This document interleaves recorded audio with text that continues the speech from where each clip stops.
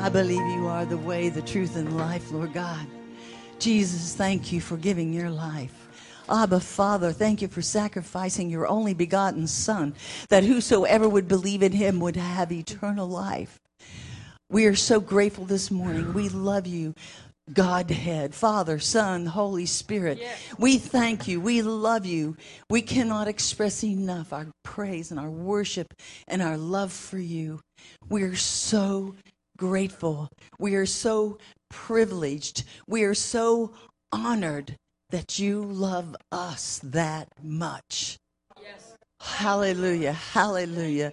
Let's give him praise right now. God, we love you. Hallelujah. Come on, give him some praise, saints. We love you, Lord. We love you, Lord. Thank you, thank you. Amen. Thank you, thank you, thank you. Thank you, thank you, thank you. Whew. He's the way. Can you say that? He is the way, the truth, and the life. Now take that all week, wherever you go. You are Jesus. You're the way, the truth, and the life. And since you're the way, the truth, and life, no matter what I face this week, you are still the way, the truth, and life, and I can follow you. Thank you for your Holy Spirit that leads me and guides me and gives me direction and comforts me and disciplines me. Yes. We are so blessed with such an awesome Godhead. Thank you, Lord. Isn't it great?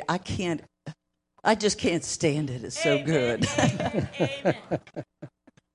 Hallelujah. Well, if you are visiting here today, I hope that you picked up a gift bag at the entrances. And if you did not, please pick one up. We just want to give you a little blessing. And I heard the TLC men had a great time Thursday night. Right, Dennis? Didn't they have a good time? Y'all? That was wonderful. I hear y'all got really blessed. Well, in the TLC women, the men gathered in the music room, and the women gathered here in the sanctuary. And we also had a wonderful time. We got to discuss out of the Word of God how we were limiting God. And that was excellent. You women, tell you what, we got great men, we got great women here who love God, who love the Word of God, and who are learning, growing, and becoming like Jesus. Isn't that our goal? Amen. To be like Jesus. Yes, that's our goal. So, Sunday Bible class this morning, Gino Maini, that was wonderful. Yeah, amen. He went into Revelation and talked about Revelation 4 and 5 and how they worshiped around the throne forever. And guess what? We will be joining them. If you have come to God by believing on Jesus as your Lord and Savior, we will join them around the throne for eternity, singing, Holy, Holy, Holy. We got to sing an old hymn. It was wonderful, thank you. And next Sunday, this is a treat. It's going to be different. Tristan? Hey, can I tell you guys something really Please great? do. The best teacher in our house, at my house where I live, is going to be teaching Sunday school next week. So look forward to it. Spring is going to be bringing the Word of God, and she's been teaching for over 20 years. You guys don't know that. She taught in industry for a while, and she's been homeschool teaching our daughters for 14 years. So she's the best teacher in the house. Look forward to it. So your wife, Spring, will be teaching Sunday Bible School next Sunday. And just want to put on your calendar Thursday, May 26th. That's this Thursday, right, Linda? Linda Roberts will again continue in her series on we need to be healthy Christians. What? I mean, Enoch prayer. Forget that. Forget what I said. That's next month for TLC Women. Thank you. So you're doing too much, Linda. I think you're doing too much. But, you're probably right about that. No, but so Enoch prayer. Thank you, everybody, for correcting me. At 6:00, and we need more prayer. Amen. Now, I know you don't want to come out on Thursday night at 6:00, but the Lord wants you to give guilt, the gift that keeps on giving. So come on out and pray, led by Linda Roberts. And now, how many have their tithes and offerings ready? Because that's what we're going to do right now. God loves a cheerful giver. Proverbs 3:9-10 says, honor the Lord with your possessions and with the first fruits of all your increase, so that your barns or your house or your car or your TV, how many TVs you have in your house? So we want to bless God and thank him because he's filled us with plenty, overflowing, and we give you all praise, glory, and honor. Amen. Hallelujah. Hallelujah. Well, good morning. Good to have you here today. I see that this morning, as many of the teachings were going on and many of the exhortations, it was a lot about what we're going to be talking about today. Salt and light. It's in Matthew 5. It's going to be verse 13 through 16. Now, I'll tell you this. My doctor has told me to use less salt. And it's amazing, because Jesus is telling us he wants us to be the salt of the earth. See, I got high blood pressure, and salt helps you keep and retain water and makes your blood pressure higher. But I grew up in a southern home with southern hospitality, with a southern mother and father who loved to cook, and 4 kids at the house who loved to eat. Now, I don't know about you, but we had salt for everything. And everything tasted better with salt. Pork chops. I'm not talking about baked either. I'm talking about fried. Hamburgers. Oh, man. How about steaks? How about white rice? You're not supposed to have that either. And that tastes better with salt. Our family was a potato family. We lived next to the Johnsons, who had Johnson Brothers Farms, and they grew cabbage and potatoes. And I did chores in their yard to get bags of potatoes and cabbage. And they tasted good with salt on them. Yeah. Salt and light. My brother cooks collard greens like you would never even believe. And they taste better with salt on them. The list goes on and on and on. How about red hot French fries? They're so hot you can't touch them. You don't dare bite them. But you can put salt on them. Just let them cool down a little bit. Yeah. Oh, man. So why would Jesus to tell us to be the salt of the earth if salt isn't good for you? He also called us the light of the world. We've been singing about this morning. We've been teaching about it this morning. Been exhorting about it this morning. It seems a little easier to understand why we would be the light of the world, although my parents would say, turn the light off. Don't waste electricity. You've left that room, Louis. Turn that light off, son. I had a flashlight I would play with in bed. I would do it all over the roof, the ceiling in my bedroom. Daddy'd come up there and say, did you find anything, son? I'm still looking, Daddy. He said, well, you might want to save that battery for later. You may need it. You know, with the thunderstorms that we get in Florida, the power would go off at any time. We didn't have the power grid then that we have now.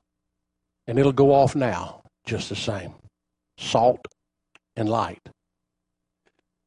This is in the Sermon on the Mount in Matthew 5 through Matthew 7. It's also in Luke 6, but it's really small in Luke 6. And this Sermon on the Mount covers many different topics, and actually it was taught over many different days. And we're not exactly sure where the mount was, but it was a mountain that they felt that was on the west side of the Sea of Galilee near Capernaum. And because Jesus would often, we didn't have microphones back then, he would often get around the water where the water would carry.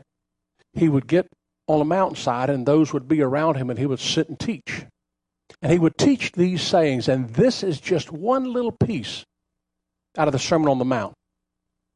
And I picked it because it's a small piece. There's some other really good ones, and we'll work on those next. But this Sermon on the Mount was done after Jesus was baptized by John. It was done after Jesus called his first disciples. And it was after Jesus had been tempted. So he had been through a lot before this. And this particular teaching about salt and light, it compares Christians and gives examples of how we are salt and light. And what I hope today to get is a teaching goal, is that you'll realize the salt and light that you have in you, the purposes for that, then how you can use that in your life. I mean, every day. You can just reach right in your pocket, and you can pull it out, and you can think about it, because it'll confront you before you know it or not. I read a wonderful commentary on this topic by a guy named Sam Storms, and I hope this will give you some ideas of how to be salt and light, because that's what Jesus wants us to do. Matthew 5:13 through 16. Here's what the scripture says. You are the salt of the earth.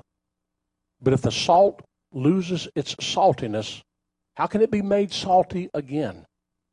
It's no longer good for anything except be thrown out and trampled underfoot. When salt would be spoiled, it would be thrown on the roofs in Palestine, and it would be trampled down.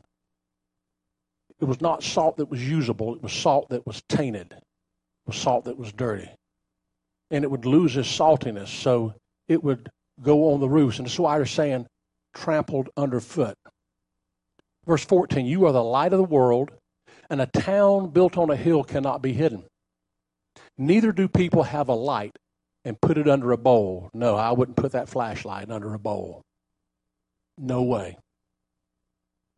Instead, they put it on a stand, and it gives light to everyone in the house. In the same way, let your light shine before others, that they may see the good deeds and glorify your Father in heaven. You see, salt was in great value in the ancient world. Often Roman soldiers, you may or may not know this, were paid in salt as wages. But our daily salt has really suffered some bad press. Dietitians urge us to cut down on it. Nutritionists warn us of its presence in processed foods. Like when you pull the can around, you look, see how much sodium is in it. It almost scares you. You don't want to eat it. Doctors tell us it raises our blood pressure. But why did Jesus refer to us as salt? Let me tell you, there's no doubt salt brings a good taste to food. In Job 6:6, it says this, is tasteless food eaten without salt? How many times have you eaten something and you said, I know I shouldn't put salt on this, but you do. And the reason is because salt makes things taste good. Now, I want you to think about that for just a minute.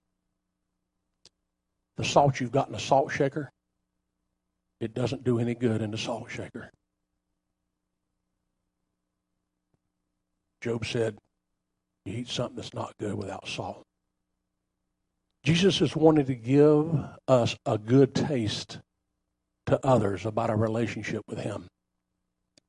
We all see the sourpusses in life. We come in contact with them at our work. Hopefully not at our home, but sometimes. We see them everywhere we go. You go in the store, and it's the one that's complaining about the job that they're doing, that they're working. You see them at the gas pump. You see them at Wawa's. You see them everywhere. They're just unhappy. They just complain about everything. And that translates to getting a bad taste in our mouth for somebody. You've talked to somebody on the phone. Try to call the insurance company. Try to settle a claim. Try to get the blood test. Just try to get an appointment. And they'll leave a bad taste in your mouth. And your inclination is to send some bad taste back to them.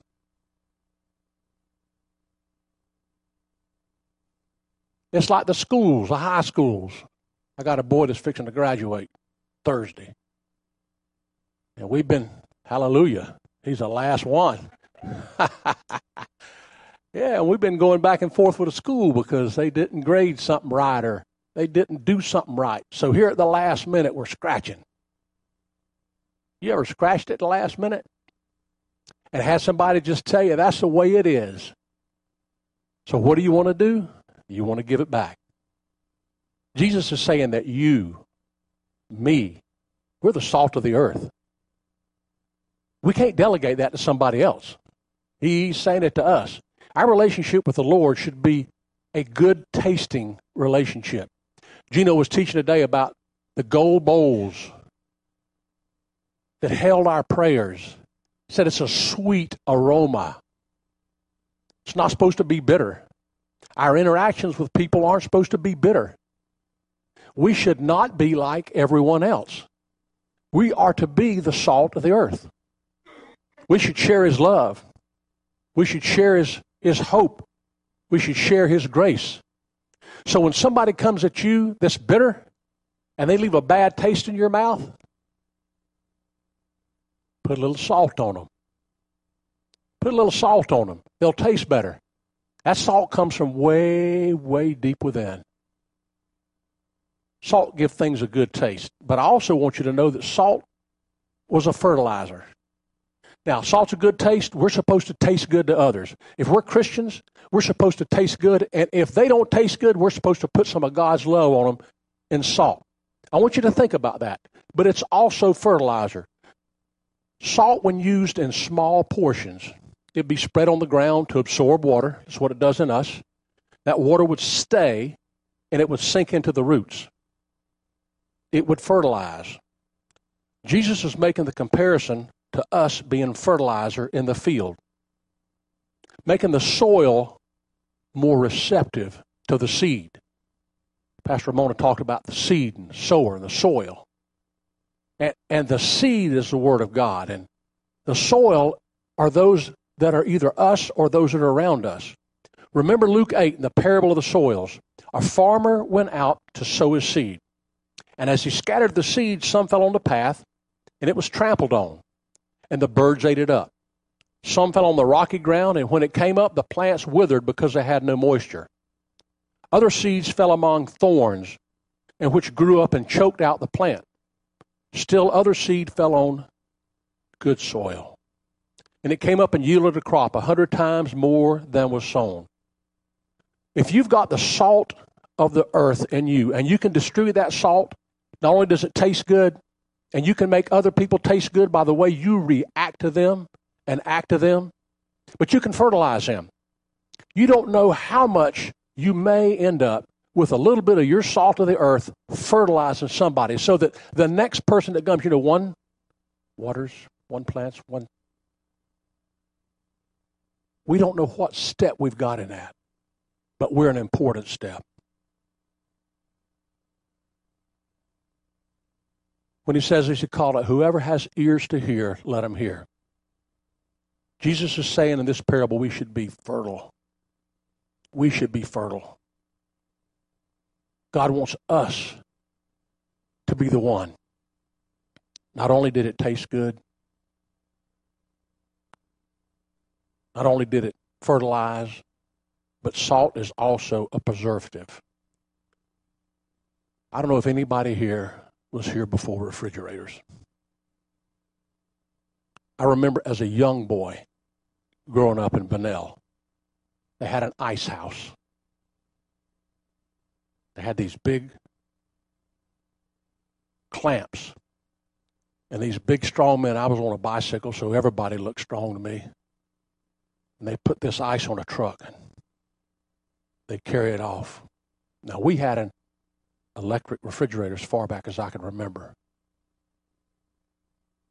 Salt is a preservative. It stops things from decaying. Can you see our society now is it decaying? Are our politics on either side, are they decaying? Our school system, is it decaying? Our social lives and society, is it decaying? Is it getting better? See, God wants us to preserve. He wants us to keep out rot. Remember the big hams that hung up? Big old ham would be wrapped with cloth. And when we would get them, Dad would bring them in the house, cut the cloth off, and then you had this salt around that ham. He would carefully shave off that outer salty layer that had preserved that meat. Now, I'm sure that meat wasn't good for you. But that salt preserved it, but it was good. So how can we stop the decay of the world? I mean, what do we do to do that? I mean, when things start going wrong, be salt. Stop the decay in conversations, in jokes. Stop the decay in things that people are saying. Well, he's just, or she's just, they're doing it because you can think and you could just categorize the division that we've got right now. It covers every political spectrum, every color, every race, everything. And it's easy to get drug into the same old, same old. God wants us to stop the decay. Stop the murmuring. Preserve the truth. Sprinkle a little salt on something that's starting to rot. Philippians 2:14 and 15 says this: do everything without grumbling or arguing, so that you may become blameless and pure, children of God without fault in a warped and crooked generation. Then you'll shine among them like the stars in the sky. And Jesus said when salt loses its saltiness, it's good for nothing. Don't let your salt stagnate. God has more salt for you. It's not going to run out. It's not like baby formula. The salt that God's got for you, all you have to do is ask.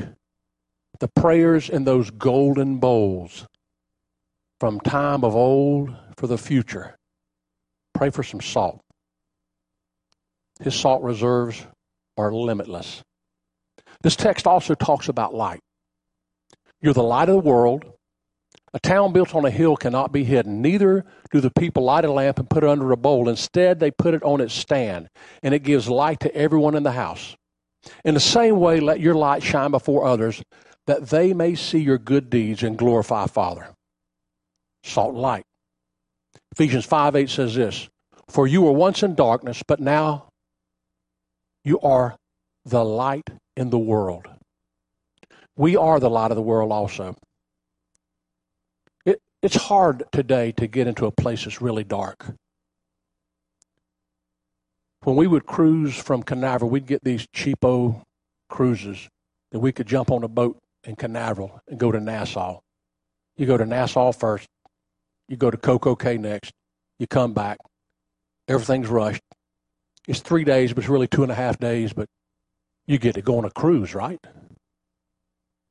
What we would do, and I would do with the children, is take them on the front of the boat the first night and hope that there wasn't a moon out and hope that it was clear.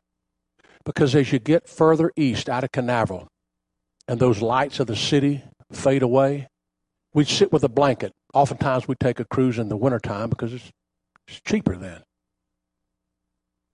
And we'd sit out on that front of that boat, wrapped up in a blanket. You could see the stars. Have you ever been in a country where you could see the stars? I went on a trip on the Appalachian Trail. I was there for many, many nights. And once you got up on the trail and got away from the city, it was dark. There's more stars than you can ever imagine when you can see them. But yet, 2 miles away, popping up would be a red headlamp. Someone was coming to the shelter where we were to camp. The shelter's just a lean-to, and if you've ever been there, it's not much of a shelter, but it's got this cage on it in the front to keep the bears out. They're not going to mess with you. They'll just eat your food. And so there's this light in this total darkness, and you could see it way off. A speck that got closer and closer. And before long, they'd have their headlight on a red light, not even a white one, and it lit up everything.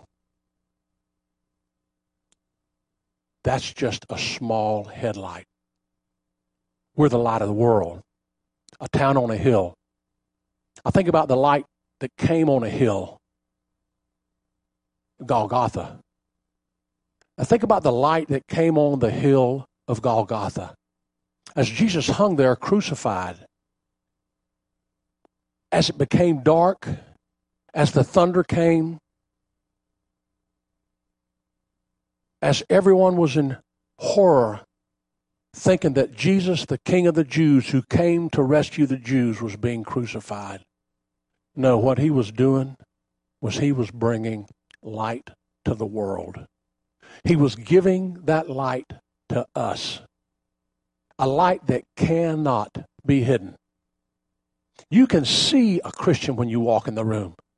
You can tell when you're on the phone with someone if they're a Christian. You can tell their attitude, their mindset. You can see it in their face at times when they walk in. They are letting their light shine. They're not putting it under a bushel. Why would you do that? When we have the candlelight services here with the candles, and we just start with one, and it's dark in here. You get the next one. Do it like this. You get the next one and the next one. We are the light of the world. John 8:12 says this. Again, Jesus spoke to them saying, I'm the light of the world. Whoever follows me will not walk in darkness, but will have the light of life. Through what Jesus has done for us, we've got the light of the world. During the storms, here in Florida, we got flashlights, headlights, candles. One small candle, we got them staged out during hurricane season. It's one of my hurricane season. Buy more water. Use up the old water. Check the batteries. Make sure my hurricane shutters are straight. Have the plan with the family. What are we going to do? Where would we meet if we get separated? We got that candle in the house. We'll practice with it. And it'll light up a whole room. You got to get your eyes adjusted to it.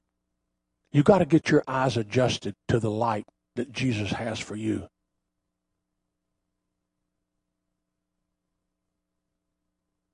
You'll never realize how much effect your light has on someone you touch.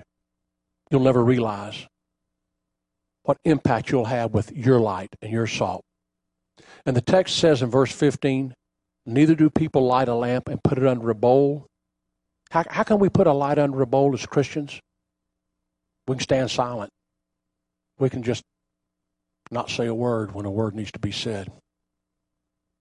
When we don't confront, when something needs to be confronted. How can we put a light under a bowl? When we don't show comfort when someone needs comforted. How can we put our light under a bowl? We don't forgive when someone needs to be forgiven. We don't reconcile when things need to be reconciled. We don't ask for forgiveness when we think and believe the lie that Satan has us under, that we've sinned and we're not worthy, that we're not good, that we can't do it because we have. In verse 16, Jesus says, let your light shine before others, that they may see your good deeds and glorify your Father in heaven. Yeah, it's not this little light of mine. Your light is eternal. It's a city on a hill that overcomes darkness, shows the way. Your light illuminates a path. Salt and light, they make things taste better, no matter what the news may be or how you feel. Salt makes it taste better. You fertilize the earth with your salt. You preserve the things of God with your salt. You use your light to dispel the darkness, shine the path. One of my father's favorite scriptures is Psalm 119, 105. Your word is a lamp to my feet and a light to my path. So where can you be more salt and light this week? I suspect before this week is over, before we come back together, that you're going to have a circumstance or a situation, and it might just in the back of your mind say, Pastor Louis said, salt. You may have to make some situation taste better. I hope you do. I hope you get that chance. You may have to fertilize a little something in somebody's life.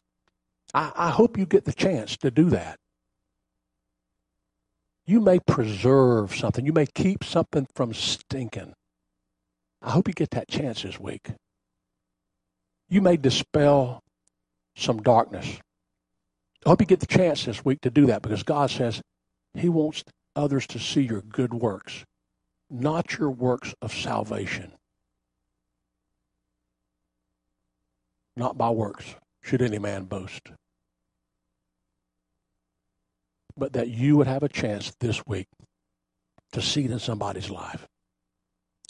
Dear Lord, I thank you now. I thank you for your Son, Jesus Christ, who's the light of the world. I thank you in just 3 small verses you can show us, Father, how important we are as salt and light. And Father, I thank you today. I ask that you give your saints an opportunity this week to sprinkle some salt, to shed some light, to not stand still when something needs to be said, that they be bold enough to turn on that light and dispel darkness. We thank you for that opportunity, God.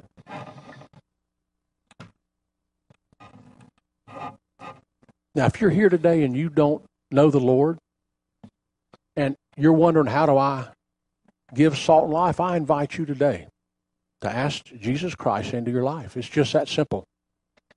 It's just that easy. You just sit where you are and you say, yeah, I don't have this figured out. I haven't really given the Lord a chance, but I want to. God loved the world so much He gave His Son, that whoever believed, if you believe in your heart that Jesus Christ died for your sins, you're saved. I thank you. Amen. Amen. Amen. Hallelujah. Hallelujah. Yeah. Amen. Yes, let's give the Lord praise. He's worthy and worthy to be praised. Okay. So everybody up here on this stage wants you to know Jesus.